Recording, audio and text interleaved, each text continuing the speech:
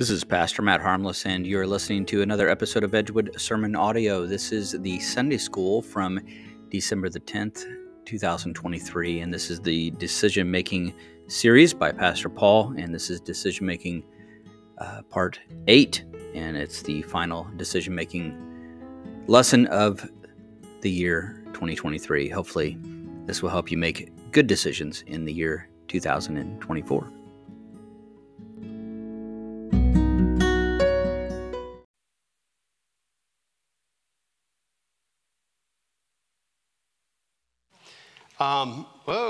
There we are. The handout for this week is the same as last week. So those of you who brought your handout from last week that we started, that's what we're going to finish. Will's going to walk around and pass out handouts for those who would like another copy. So go ahead and do that, Will.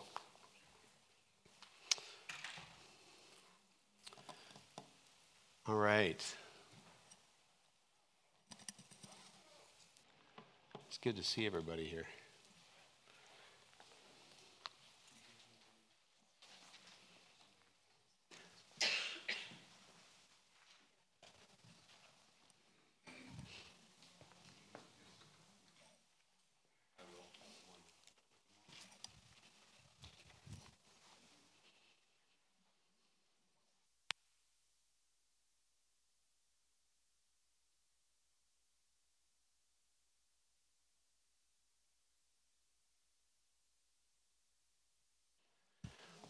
All right, raise your hand if you're wanting a handout.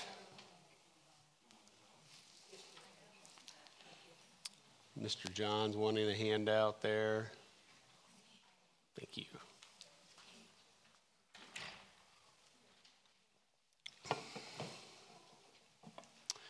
So just a reminder, today we finished the decision-making series. Next Sunday at this hour, we're going to have our end of the year business meeting.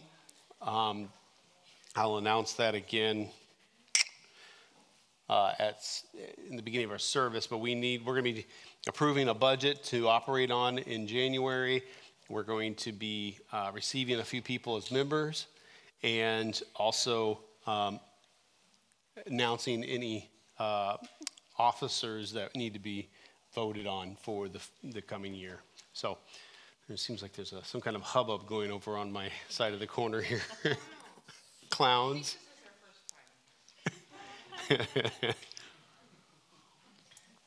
Okay, everybody got a handout that wants a handout? All right, let's begin with a word of prayer and then we will dive back in. God, I thank you for the grace that you give to us every day. And I thank you for this material that has helped me, that many different men have helped me think through decision making and how to be thinking biblically about making decisions. And I just thank you for your word that is sufficient for our life. If my friends here leave this series with nothing more than, if the only thing they remember from this is that they need to consider your word in making their decisions, then I'll be happy. And God, I know you would be pleased that people would love your word even more. We just thank you that it's your word that brings you to us. Help us never to minimize the value of that. In Jesus' name, amen. I saw something over the weekend. I don't know, picking on is the right word, criticizing people of the book like us that love the Bible. We love Jesus. They criticize, they think that we put too much emphasis on this and not the person behind it, the Father, the Son.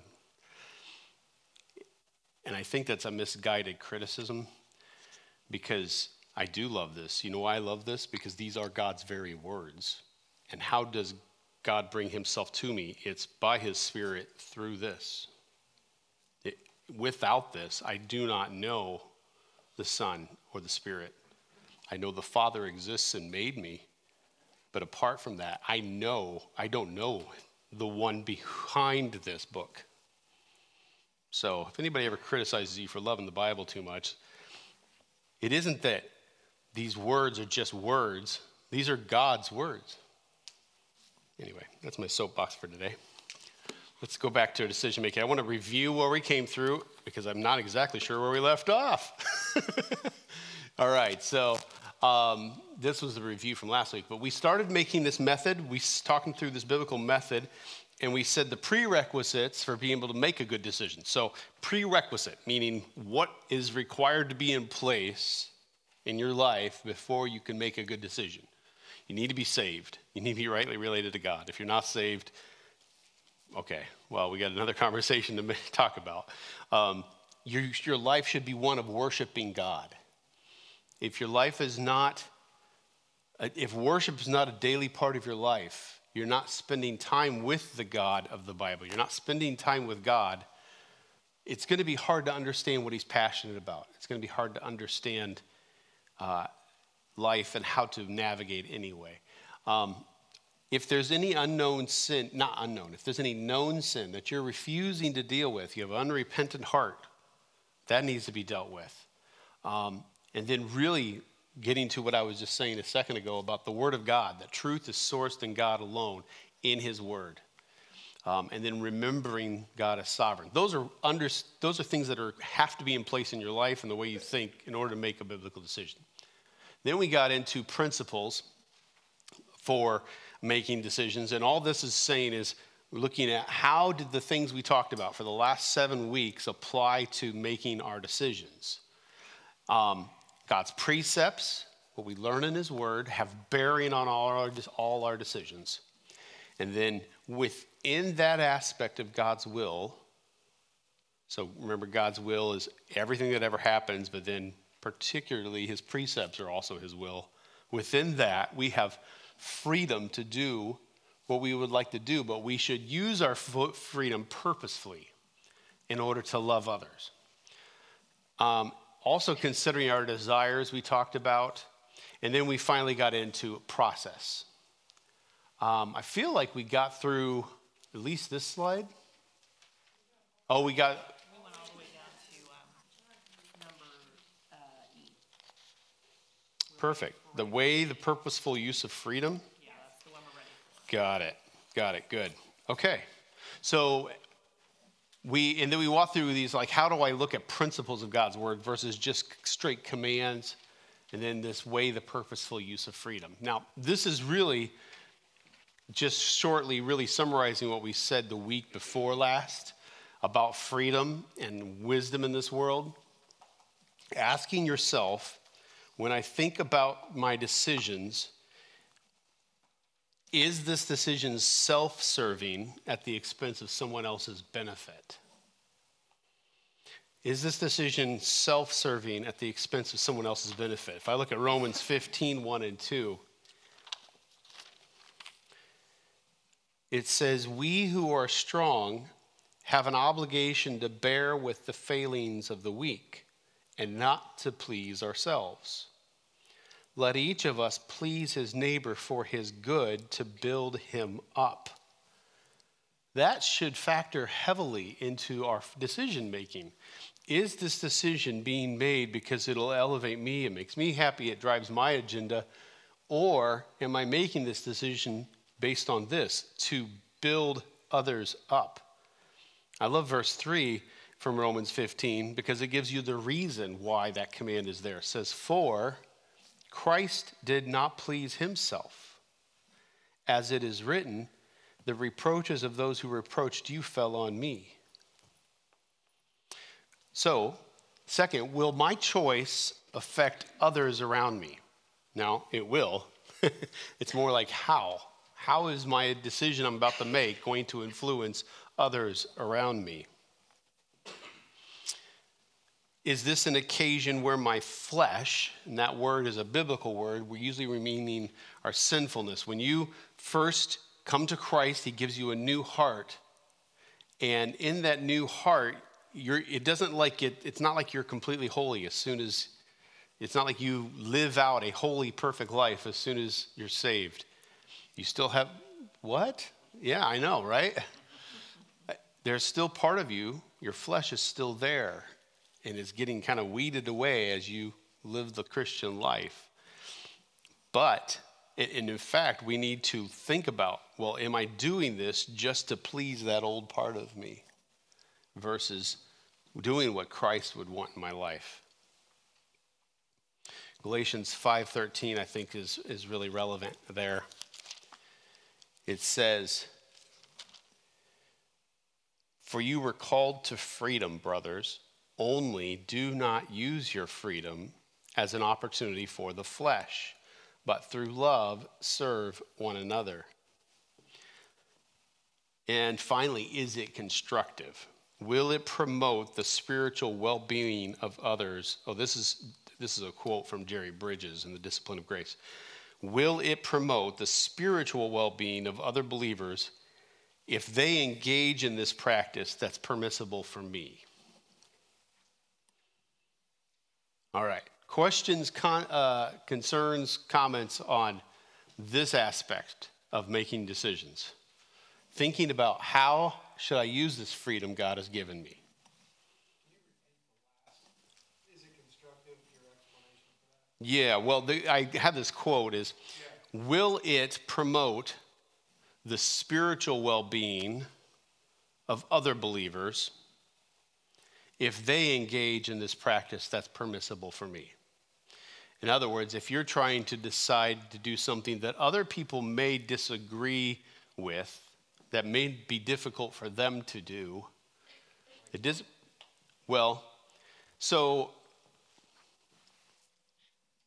I have one in mind that I'd actually toyed with working through a decision-making grid for. It's our favorite one to always talk about as Baptists. Drinking. Drinking, not dancing. Dancing's wrong if you're me. I don't dance. As Phil Collins said, I can't dance. Drinking would be one. And I don't know if we'll have time to work through that one as a grid. I'd like to maybe come back to that in January and work through that, because come back to that. But let's say maybe working at a place. This is when you're asking me to make up something on the fly, an example of what I'm talking about. That's helpful. I need to, keeps me on the fly. But go ahead, Matt. I think a good example is also about procedural things. So, for example, at a church, say, I'm going to try to pick one that's not going to step on anybody's toes, the way you do offering, right? Yeah. Now, somebody may go, the best way to do offering is boom, boom, boom. Right. This is the best way to do it. And somebody else goes, well, I think this is the best way to do it. At that moment, there's a decision that needs to be made. Yes.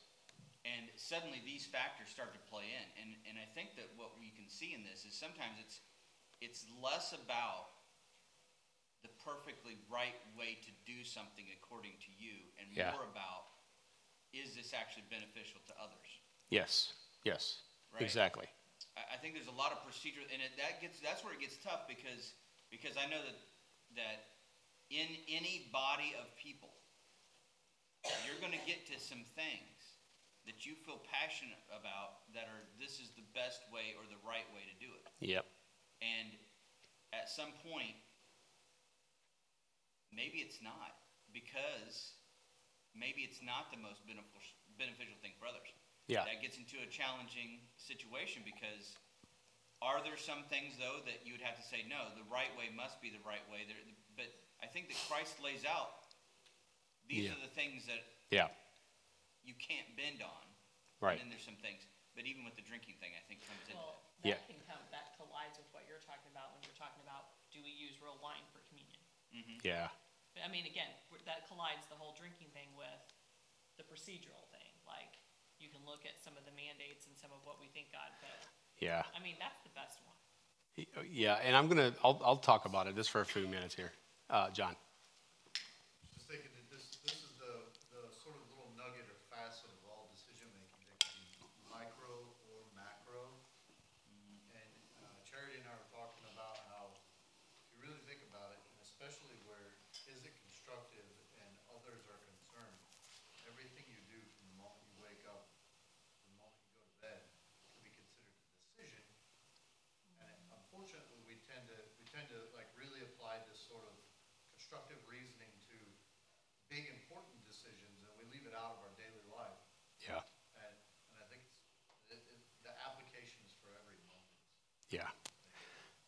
Okay, so let me give it just a short little example on the issue of drinking alcohol. I think this is interesting because, and we'll get to this in another principle about this in a few minutes, but you can work through this method biblically and come to two different conclusions, okay? I had a youth pastor growing up that I could not stand. I was a rebellious punk, and I would get into arguments with him right in Sunday school. Talk about disrespectful. I thought I knew everything. And I remember one Sunday school class, him saying, "Did you know that it is possible for me to do something that is not a sin for me to do, but it might be a sin for you to do?" And my head exploded. Because, for one, I grew up in a church where there aren't gray areas. It felt like there weren't gray areas. As I've gotten older, I realized that all I could see is what I wanted to see and hear what I wanted to hear, right? And so if I could go back and talk to those adults, they would say, yeah, there was gray areas. We had convictions on certain things, sure. But my head exploded because I was in a world that said things are either black or white. And for him, as a person who seemed to be very tightly wound, to say there are some things that it's a sin for me and not a sin for the other person, I just couldn't get my head wrapped around that. And he went to Romans 14 and said, whatever is not of faith is sin. And we're going to see how that applies later in our decision making. But I remember from that day on, like, in the context of that verse was people who can eat meat or not eat meat. Offered to idols, by the way. And I'm like, wait. So as we think about the issue of drinking alcohol, what I'm saying on this one right here is you could have as a fundamental principle that it is okay. Let me start at the beginning. You have to think about the biblical principles. I won't enter into this argument with you if you disagree that if you tell me that the Bible always forbids the drinking of alcohol. I won't have time to talk about that. It's just not useful for us to get into that conversation because you cannot argue that from the Bible. If you think you can, okay, well, that's fine. You think that. I'm just not going to get into that argument with you. But if we can start off on a common ground that the Bible does not forbid alcohol, but warns about its dangers, then we can have a conversation on this, right? So starting at that starting point, I think you can go through this decision-making process and come to two different conclusions. But I would think that if you get to this point, both sides of this argument should come to this point and say that there are times I should not, and there are times that it's okay, right? Because I want to think about how this would build up somebody or not, right? If we have several people in our church that have struggled with alcohol, right? Addiction. If I had them over to my house for dinner, I'm not going to open up a bottle of wine for them. But this is unusual for me to do. You need to know, as your pastor, I don't have a problem with drinking alcohol. I think that you can do that responsibly and biblically and carefully, but there are times it's wrong for me to drink alcohol because it would be not helpful or constructive with this exact verse to people, right? Now, I think, though, you could come through that whole biblical decision-making process that we're talking about here and say, it's never right for me to ever do it.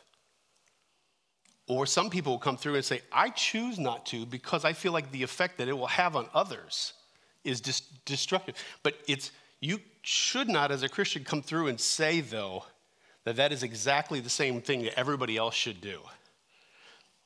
And that's a very controversial thing I'm finding in my hometown to say, because having lived around the Midwest, especially in very German-influenced areas, I was blown away finding out that, there are Baptists that drink beer. oh my goodness. that blew my mind. And I had God worked on my heart and helped me think, because I left town as a rebel and used my freedom in ways that was stupid, just offensive. And then I would like, well, maybe it's never right. And then you see where I'm going? It is not a very clear-cut area, but if you consider this every time you're making a decision that might be controversial, you should consider this. You will be honoring God, I think, because you're going to say, you know what? It's not helpful at this point for me to do that because I want to love others and not tear them down, scare them, things like that.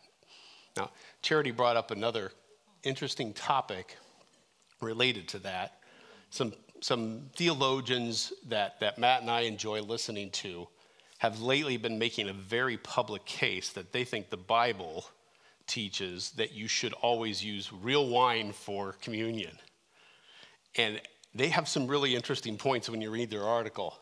But, I mean, Audrey and I think you're bringing this point up too, we always get back to, well, in my church, is that going to be a problem?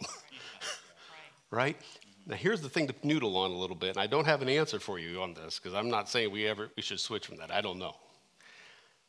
Before 1860-something, it was after the Civil War, before that, the church, the world did not have grape juice. It didn't exist. A guy named Dr. Welch. Dr. Welch made it. He figured out how to pasteurize fruit juice to make a fruit juice that wasn't alcoholic because he was in the temperance movement. It didn't exist. So prior to the 1850, were there people that struggled with alcohol? Yes. Yes. And did the church use alcohol for their communion? Yes. Always. So the churches had to wrestle with that. I'm not ready to wrestle with that, y'all. I'm going to still keep using grape juice because that's just too heavy, I think, for us to work through. For this reason right here. Unless my dad doesn't change the grape juice often enough and it sits in the fridge too long. We have had that happen once. Then it might be. It tasted more bad than Yeah. John. It's like vinegar. Yeah. I think we're in a new era too, because we could talk about legalized drugs. Mm-hmm. How that really, there's an interstitial space between a Christian and a government. Mm-hmm. What is right with the Bible, what is right with the government, Mm-hmm. and that really gets sticky. Oh, yeah. But, So you are exactly right. So the distinction between medical marijuana and recreational marijuana and using marijuana for medical reasons at all, I think Christians could probably disagree on that topic. I didn't used to think that.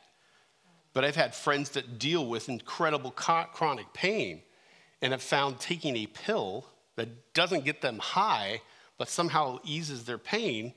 I go, okay, well, that's tricky. one of my friends I went through seminary with casually from his sermons would say, put that in your theological pipe and smoke it. Well, Charity. So in this section, kind of detour away from it a little bit, how would you advise, because I think this is definitely telling people consider others in your decision making, right? Yes. So how would you advise a perplexed people pleaser? Because I would say that Yes. I would need a section that is how do you make decisions where you're not so wound up with how do I make a decision when I'm thinking about everyone else's? Yeah, that's a great question. So here's the thing, and Audrey asked me a similar question. I think maybe it might have been during our class last week or afterwards. You can't just take this section alone, Charity. Yeah. You can't. Everything in this method you have to do in some form or another. Like some of these things you're going to find, like I don't have to sit down and think through this method when I pick out my outfit in the morning. But if I'm first realizing that I don't do anything in my life thinking about what God would be honored about, I might actually need to start taking this method and thinking about it when I pick out my outfit in the morning. But eventually I'll get to the point where, okay, I know what God says and I can live rightly and apply apply principles. So there's more in this than simply the pleasing of others. So for instance, when you think about the biblical principles that you find related to the decision making, those will have heavy influence on what it means to love others. Because it may not be what the others like. To love them, to build them up, is not to make them happy. It means to do what's right and good for them. Right? That's really important. When it says to build them up, well, to build my son up means I discipline him. Right? I withdraw things that they like. Well, as a people pleaser, and I mean that in the loose way. I don't mean like biblically living to please and help others. That would mean I'm not going to do things just to make them like me. And honestly, people pleasing usually actually really gets back to you. Because it comes across like I want to keep everybody happy. No, you want everybody happy so that you don't feel unhappy. So that you don't think they don't like you, right? Or you don't have to deal with the backlash. Right. Like the rejection or whatever. Yeah.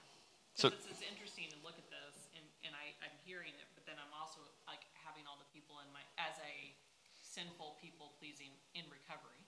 That's my addiction. But having people in my ear that are like, you have to stop thinking about what everyone. So then I'm in this crazy place where I'm like, but I do live to love others. yeah. But I appreciate what you're saying. And really with kids, that's been the big thing. Like, Yeah. am I willing to do the hard thing when I want to please my children?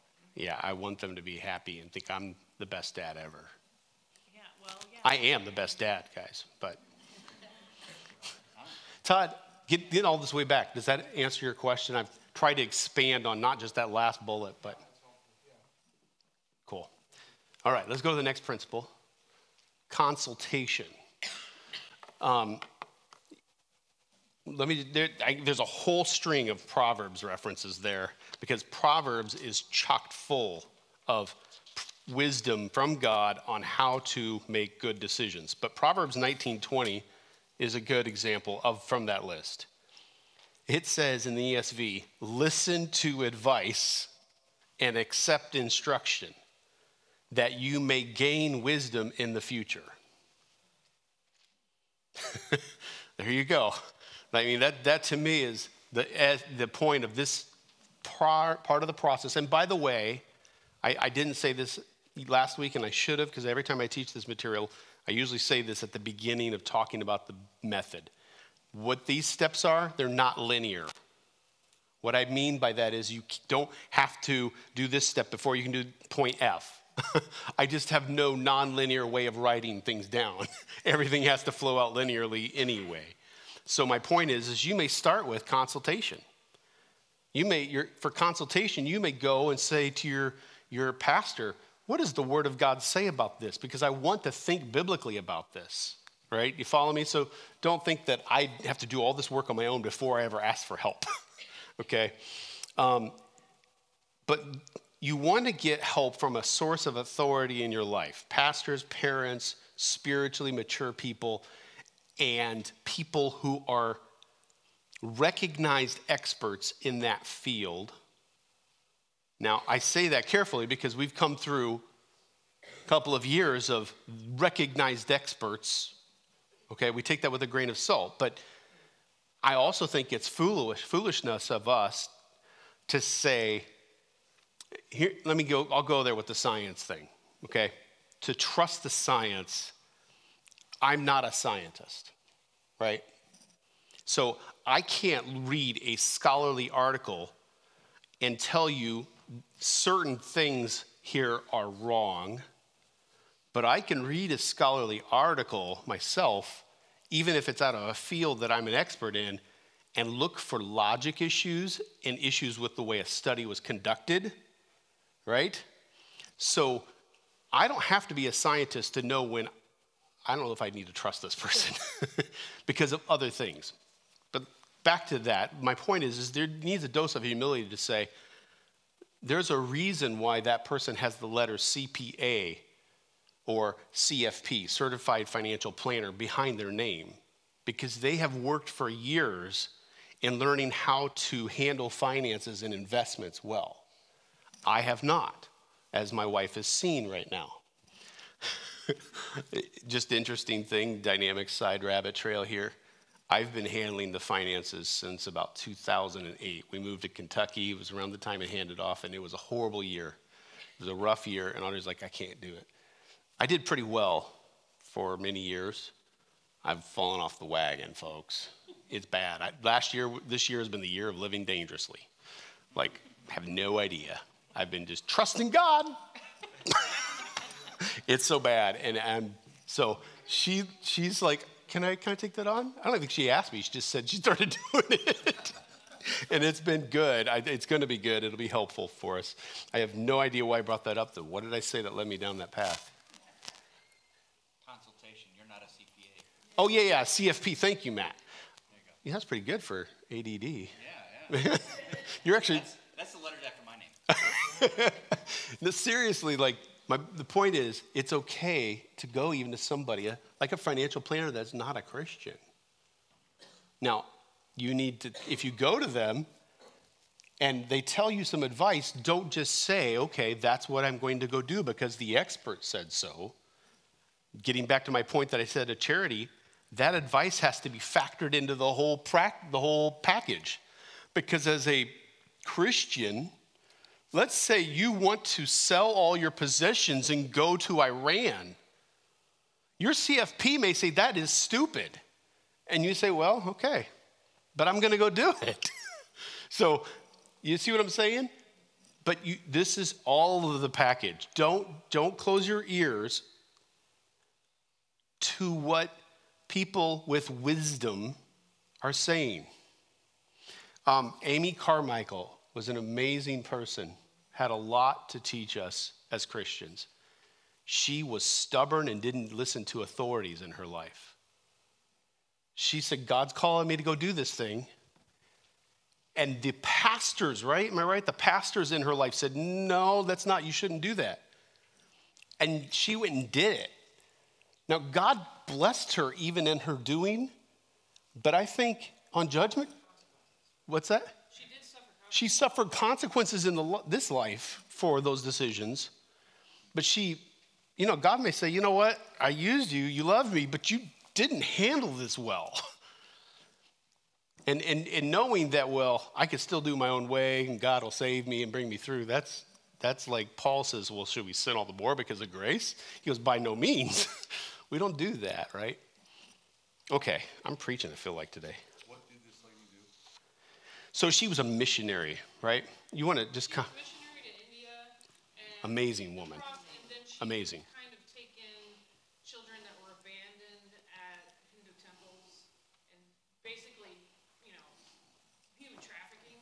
She would take in victims of that and started an orphanage and had a whole ministry on that. But she was also, her theological persuasion was basically this zap idea that, that you do some stuff and then God really moves and then you get more perfect, and so it was always chasing a spiritual zap. The next level. That would lead her sometimes to some really But nice I think this is a great thing, too. I was just thinking this. So she was greatly used by God in missions and orphanages and had some really interesting, encouraging writings.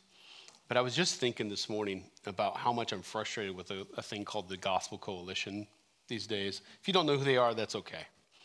I loved them in the beginning. I'm very frustrated with them right now. I know what it prompted me to. I was listening to a song on a playlist they put together, and it's all hippie. I don't know what the word is for it, but I was just thinking about, okay, these guys have drifted so far from where I was at. But if I ask them what they believe, they're trusting Jesus only for their salvation. They believe that the Bible is inerrant and that God, there's only one way to heaven. Like, my point on that is as much as I get frustrated with what they're doing, God's using them. And there are other churches, believe it or not, in this town that God is using, even when I can't stand some of their methods. And I think that actually should be factored in when you think about your decision making. And anyway, that's definitely not under consultation. Let's affirm that your desires are God honoring. Remember I said you got to think about what is it you want? And we looked at all those passages where the Apostle Paul, and even in the Old Testament, you do, if you want to do this, if you like to do this, that's good.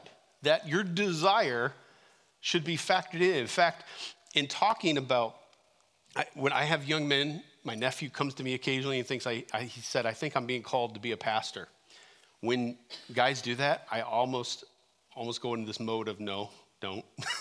And if they really want to, then it's going to be hard to argue with them out of that.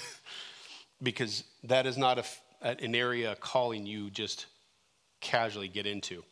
But my point is if they don't have the desire, this young man that I was talking to, he'd hear these chapel services at his Christian college, and they would get him all emotionally amped up, and he thinks he's supposed to be a pastor instead of a computer programmer.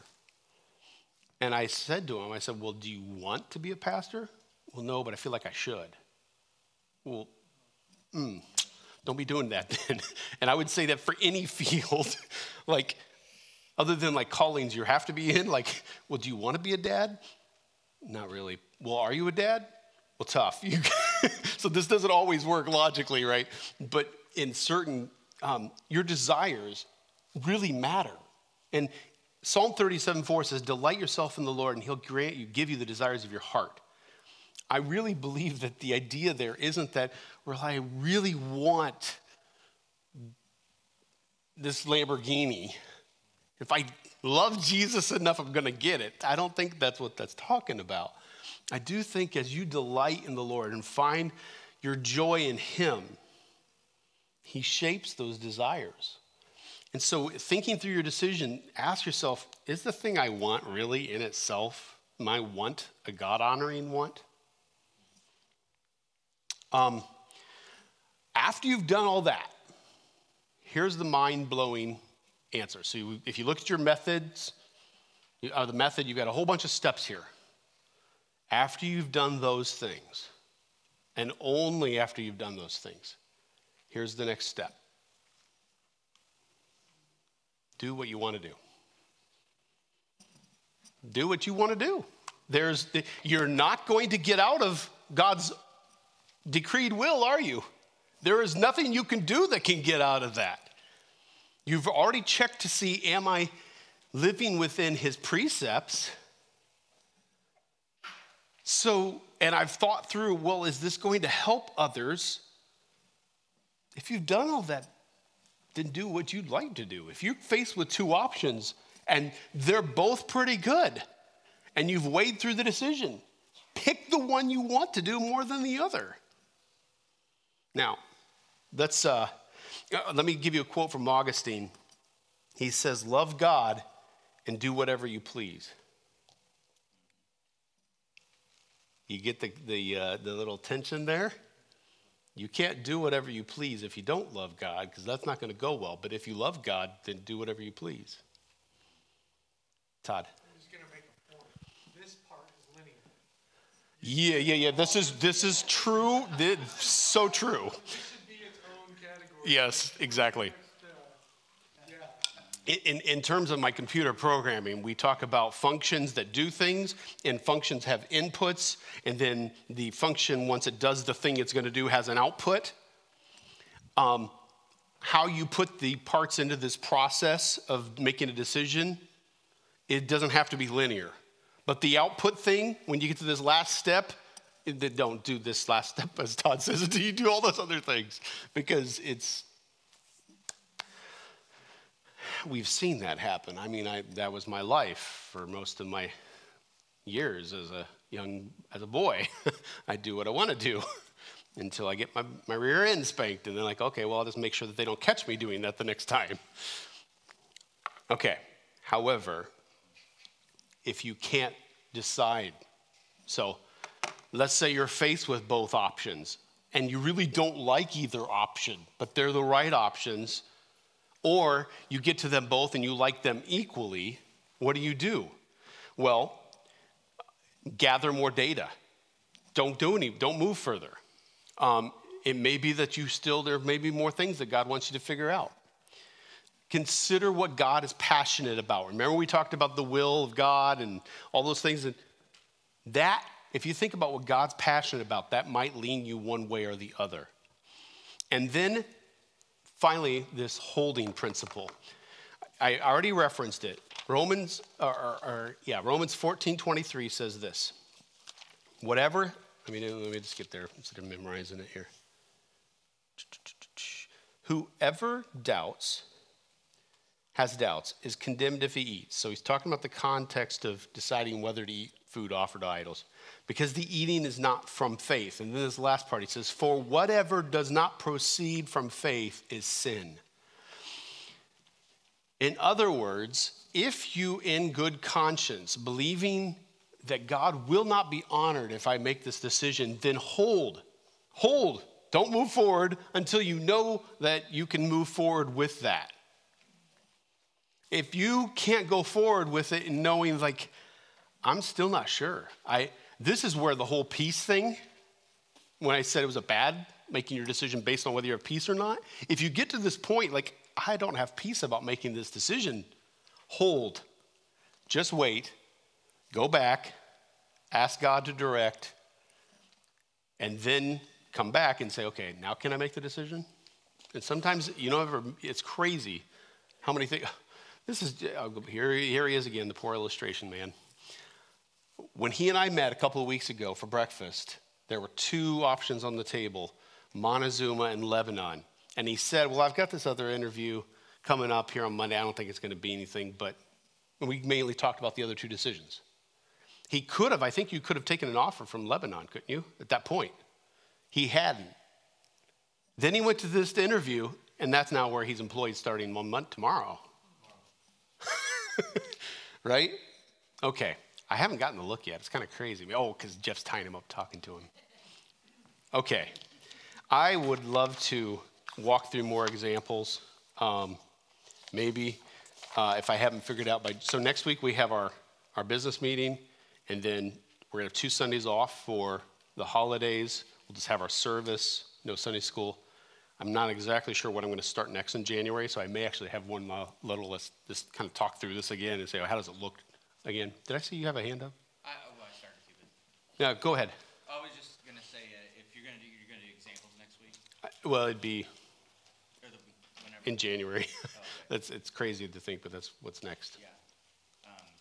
I think a great example that would be fun to work through is leaving a church. Oh, leaving a church or picking a church.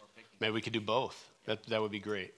Let me pray, and then we'll be dismissed. God, I thank you that you are patient with us, and I know that we don't make perfect decisions. Only you do. And yet you give us grace and enable us to decide and freedom to do that, and we trust you in that. And we just thank you for the privilege it is to gather with each other this morning to worship you. In Jesus' name, amen.